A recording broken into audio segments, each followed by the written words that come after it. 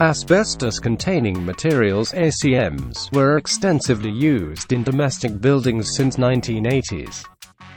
Buildings built before 1980 are most likely to contain fibres.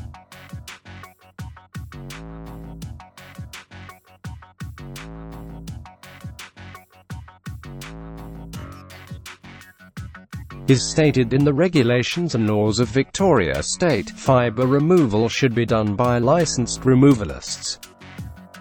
The waste must be disposed of properly.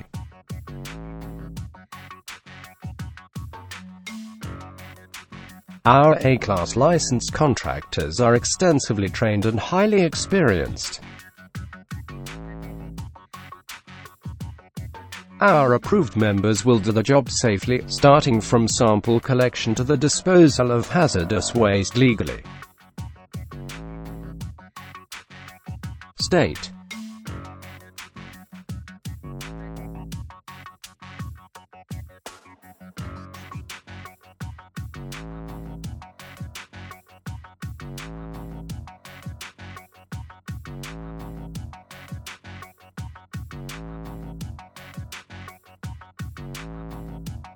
It can release as airborne fibres and you can inhale those fibres unconsciously.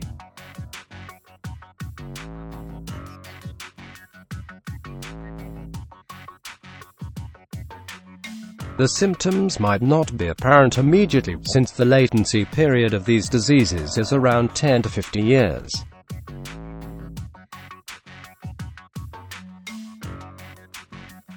As you might not realize that after all this time, you live with hazardous materials.